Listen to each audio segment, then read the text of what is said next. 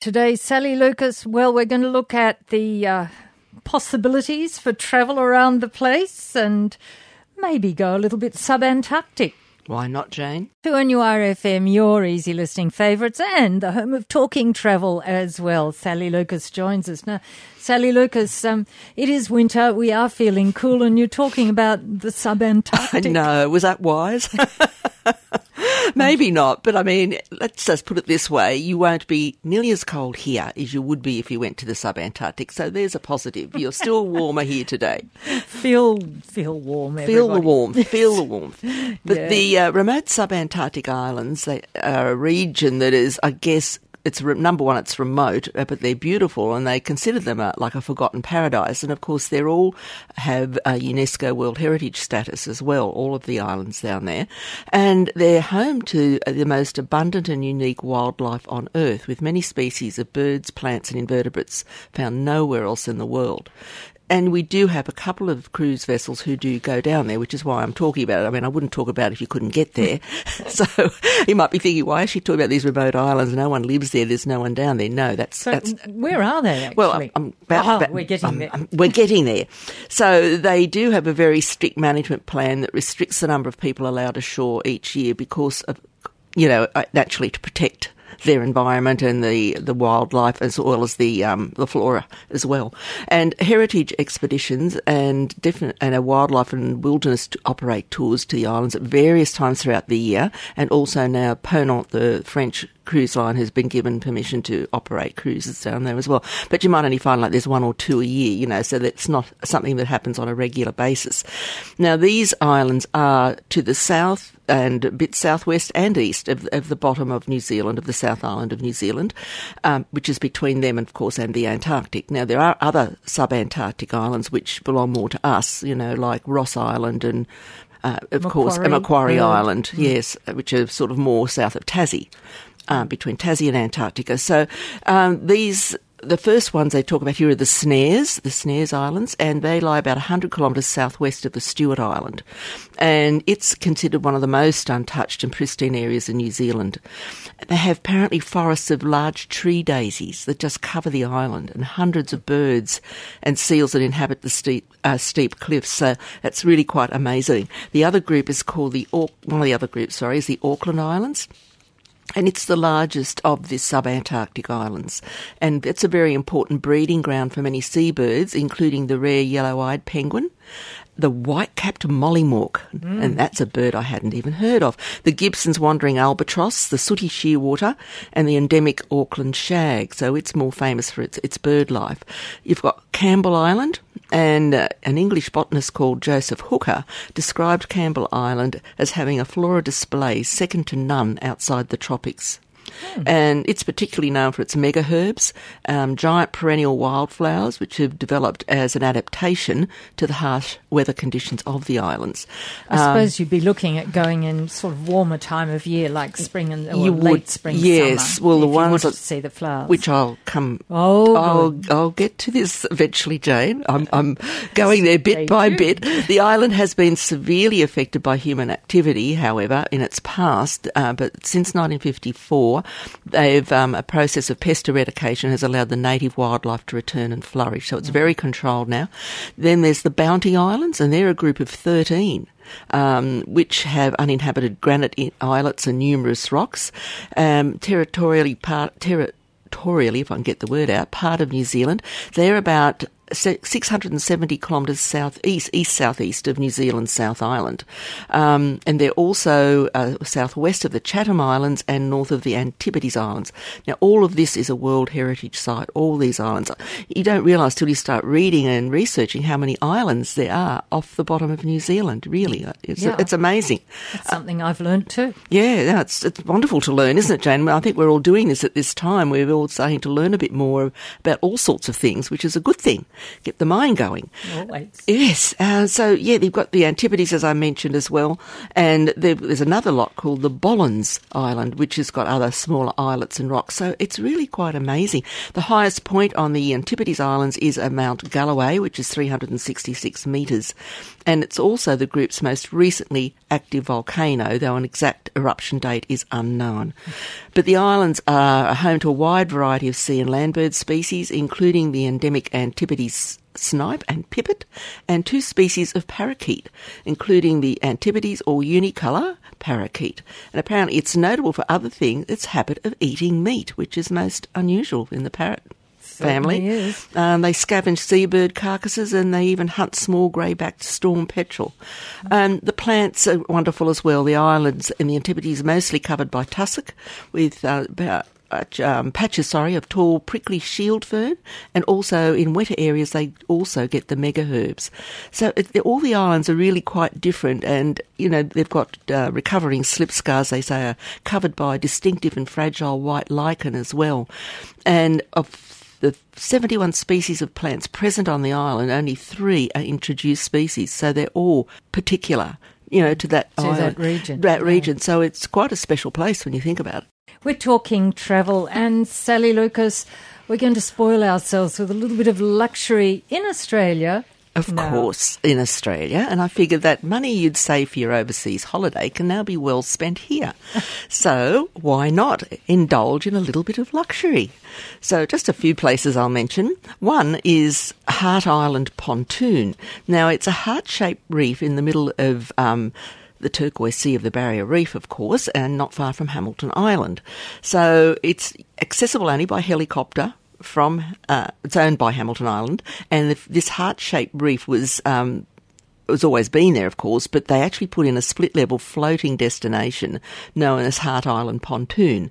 It only caters for 6 people, and it's got its own helipad, of course, there as well. So if you're wanting to do something really special, or if you're on Hamilton Island and want to do a couple of days over there, hey, how special would that be, just sleeping over a heart-shaped reef? Sounds amazing, doesn't it? Wow, just fantastic. Now, Tassie, as we know, Tassies are going to be opening soon as well.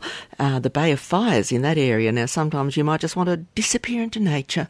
And what better way of doing it and amongst the rugged beauty of Tasmania's Bay of Fires.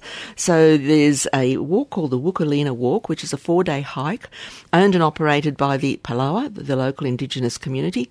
And, of course, you're weaving your way along that beautiful coastline of grassland and rocky terrain, which they supply you with lots of stories about the history and food also of the traditional owners. But even though you're communing with the great outdoors, you actually get to sleep in stunning camps with domed sleeping pods all made from lovely local timber. So that's still something really nice to do as well. A little bit of luxury while you're out in nature. Why not?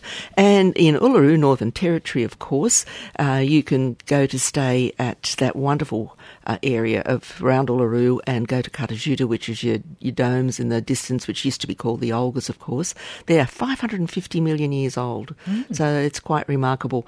And you can go and stay at that lovely luxury lodge called Longitude 131, and you can then go and do the desert dinner, Sounds of Silence, and do that beautiful open-air dining experience. Anyone that I know has ever done it, which I must admit I haven't, I've not ever heard a bad report about the quality of the food, the standard, but just the absolute ambience of being out there in a starlit desert night under the sky is just an amazing experience. So that is something else you could consider. And also getting a little bit further down the road, you've got Nipmuc National Park, which is about a 3.5-hour drive southeast of actually Darwin. And you can go down there, which is where Katherine is. That's the area of Katherine.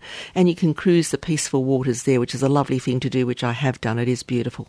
And you get these beautiful eagles, black cockatoos, cormorants, etc. all around you. And the huge sandstone, not cliffs, but rocky formations around you, which are quite remarkable, rather. You can do a lot of hiking in those areas if you want as well. There's a walk you can do through to Edith Falls, and that's a beautiful waterfall, gorgeous spot to have a swim and a dip. And now if you're there between May and November and out of wet season, of course, that's your safest time to go. And you can also go and hire your own canoe or kayak if you want to do that. And you can book a scenic flight over the top of the whole of Katherine Gorge from above and just see those wonderful waterfalls pouring down if you happen to be there, just, while there's still a bit of water from the end of the wet, which is a lovely time to go around May. And all of that, and you can stay there in this beautiful lodge called Cicada Lodge. It's only got 18 rooms and it's owned by the local Jawoyn people, for whom Nipmuc means Cicada Place. And so that's a wonderful lodge offering contemporary dining and local produce. It can, includes all the traditional ingredients. So there's some lovely things you can do in our own country, and I can come up with a heck of a lot more. We're talking travel on 2NURFM, and Sally Lucas, you're promising us some hot deals. I'll promise you a couple, but before I give you those, just for what's happening within the airline industry just for the moment within Australia, Qantas has launched 2 New South Wales routes, which is really lovely. So if you're not up to driving or you haven't got the time to drive, the first one, which I think is wonderful, is the first ever flights into Orange, and they're starting on the 20th of July. Are they going from Newcastle? No, from Sydney. From Sydney, sorry. But yes, from Sydney, but still. And also they're going to go into Byron Bay as well. So they haven't done that from, not Ballina, but they call it the airport for Byron Bay, because that's the area most people go to. There's nothing wrong with Ballina either. But yeah, so, that's really nice. So it's just going to make it easier for, people here to discover that wonderful part of Orange with its wineries and its beautiful countryside. And it's a lovely town, Orange. It is, and wonderful foods and wines. Oh, yeah. Look, we had the most wonderful time out there last year, and we went out there, when it was all suffering from drought. But of course, everyone's been out there recently. I wouldn't know it, apparently. It's all nice and green again. Excellent. Which is a lovely thing. So that's just something to let you know about. Also, just another message that came through from the APT travel group. They're keeping us up to date as much as they can with what they're having to cancel. All Australian tours up to and including 31st of August, they are cancelling, and all Kimberley Wilderness Adventure land tours departing up to including 30 September at the moment are cancelled. So they will keep us up to date on those, and also a lot of the rail journeys as well. But, we will always keep updating you as things come to hand. But you've got to still think ahead. So even if you're not going to travel this year, There's next year. And I tell you what, we're halfway through this year already, so that'll be here before you know it. So APT has got some luxury short breaks that they've put together, and they've got these for the end of this year when hopefully things will be virtually back to normal.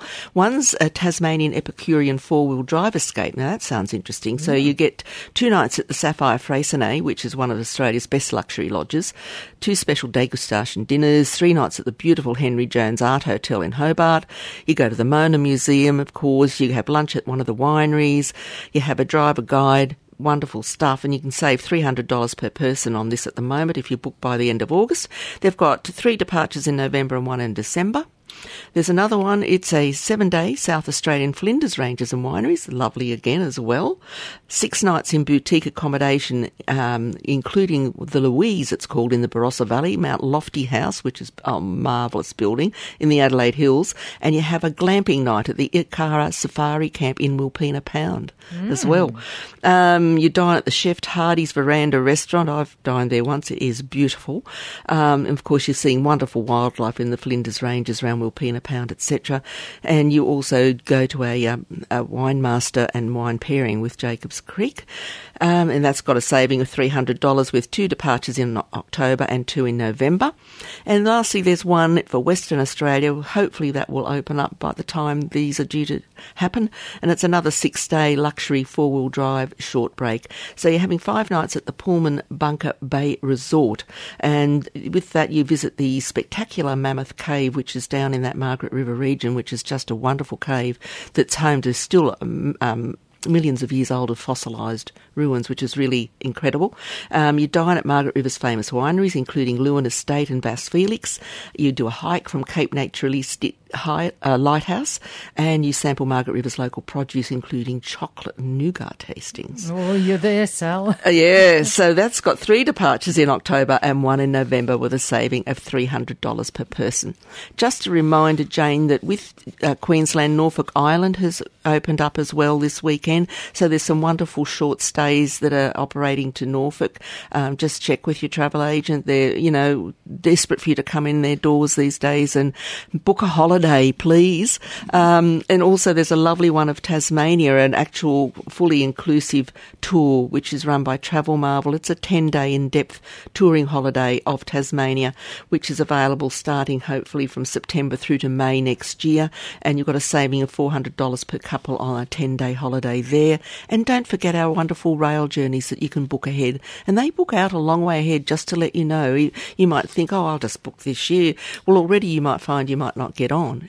But, you know, certainly there is next year still there. So the GAN, the Indian Pacific, the Great Southern Rail, any of those journeys are just wonderful journeys to experience. And if there is a need to cancel if they are going to cancel the tour, they will be doing that. That procedure is fairly well established now. It is now. And also with a lot of them, Jane, they're giving you a lot more flexibility, your operators now, which they really have to with cancellation, that you can cancel up to a much closer day to your departure date if things aren't quite right. And For you, and then you get the credit to use, you know, within a certain period of time, etc. And also they've often got reduced deposits, so it's not as an expensive an outlay to actually book a holiday. So that's worth, you know, remembering as well. We're talking travel, and we'll be doing it again next Friday after the 1 o'clock news. Thank you, Sally Lucas. Thank you, Jane. Thanks for listening to this podcast from 2NURFM at the University of Newcastle. Topics range from gardening to health, well-being, pet care, finance, business and travel. You'll find them all at 2NURFM.com.